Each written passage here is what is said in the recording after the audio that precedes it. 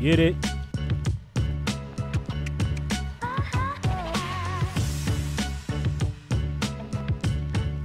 what we do. We spread positivity, yo. Positivity all right here, man. No cap highlights right here. You know what it is. Boogie Boy on the Yeah. Right now, man. Right now, we get into some anime, man. We got some pretty good stuff, some pretty informative stuff right now. If y'all haven't been, tapping into other things and having social media and whatnot, one thing we get out the way, man, is that we're kind of sad about this, but we're kind of happy about this. Mostly sad because we're not gonna be there. But Anime Expo Light, bro, July 3rd and 4th.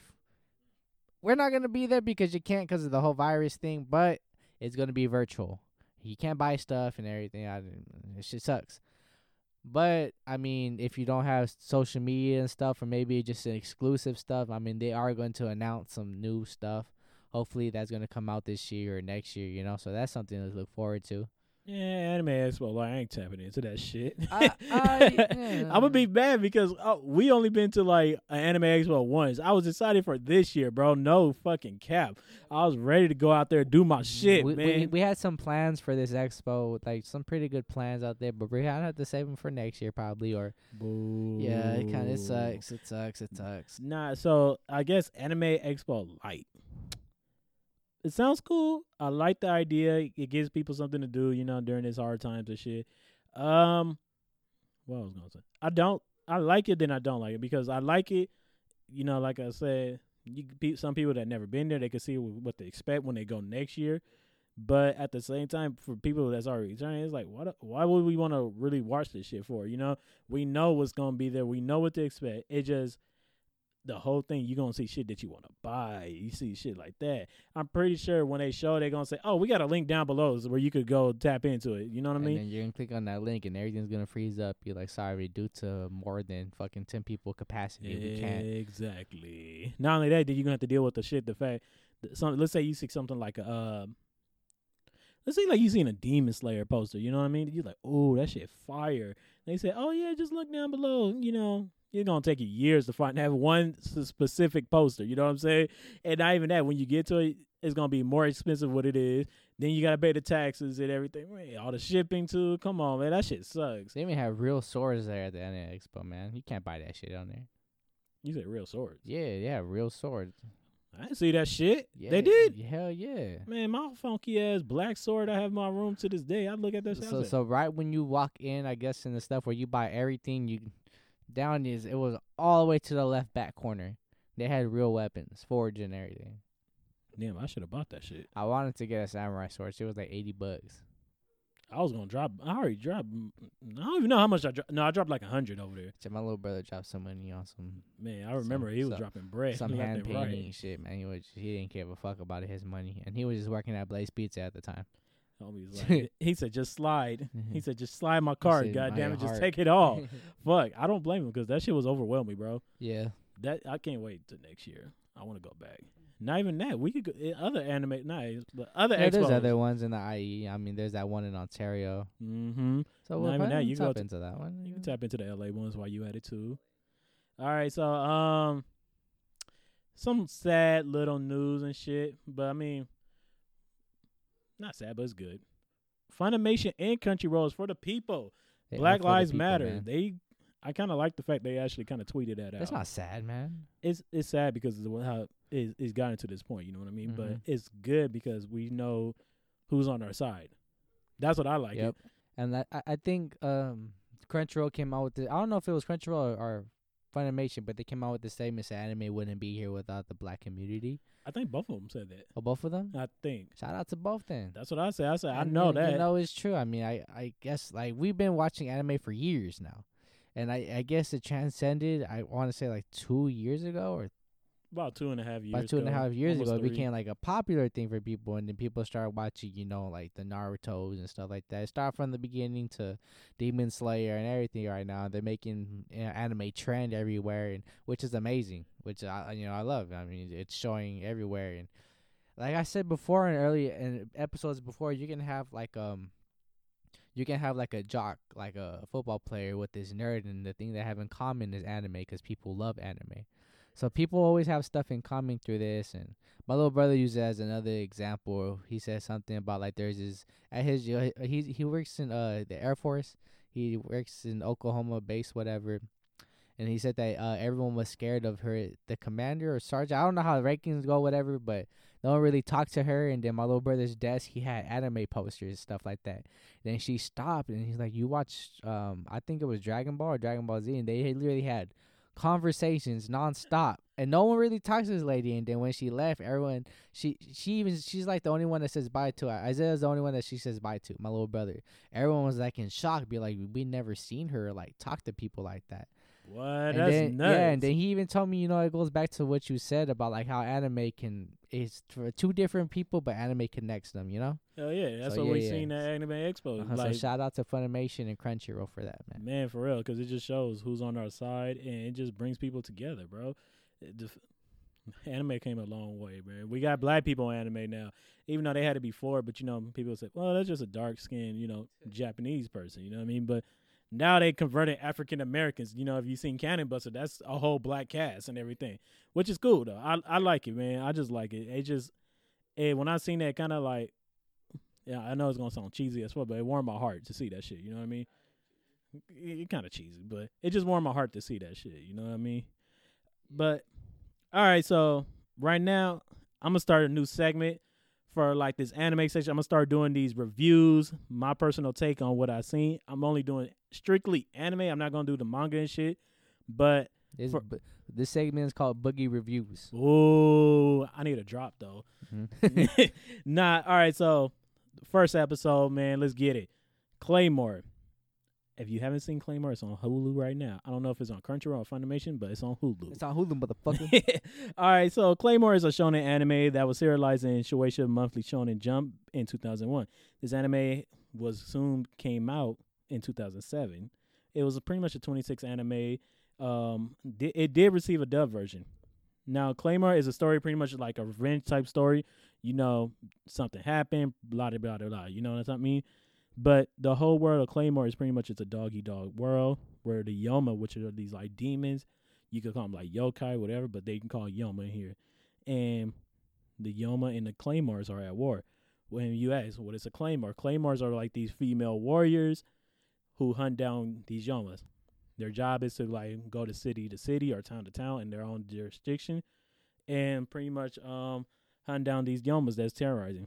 They get money from the organization and yada yada. Pretty much. That's pretty simple. Now, these Claymores are these creatures that are half human, half Yoma. That's the trick side. That's how they're able to take them down. The story of Claymore follows a character of Claire, which is a female protagonist who has a pretty much dealing with a past and a ghost, a ghost past type shit, if you want to say it like that. That still is hunting her to this day.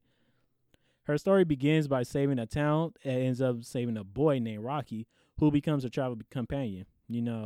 It took them a while, and they finally got to, meet, little love story type shit. You know what I mean?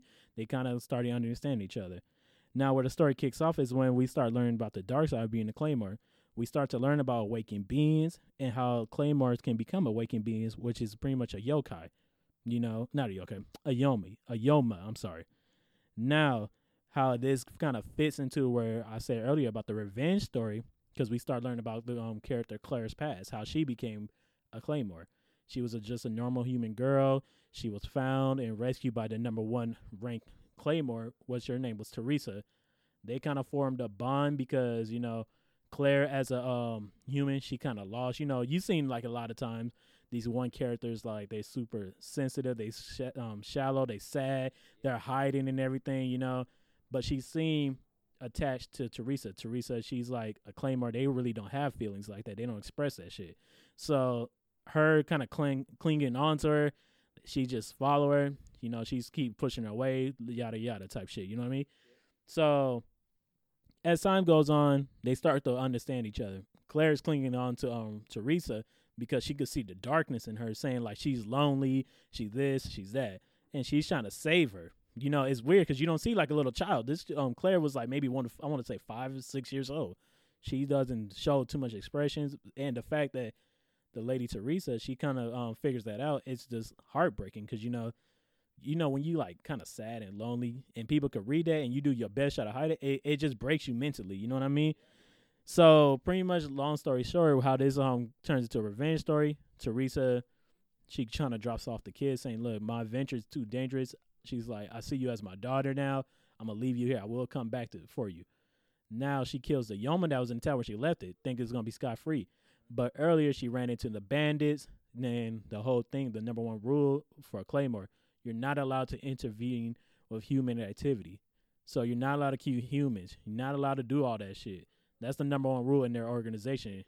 She did that shit, man. So like, it ends. She just ended up breaking the rule to save Claire because she loves her now. That's what she sees her as her daughter. So she's on a run with Claire. Now the organization caught wind of this because they're always watching. Regardless, they like some creeps.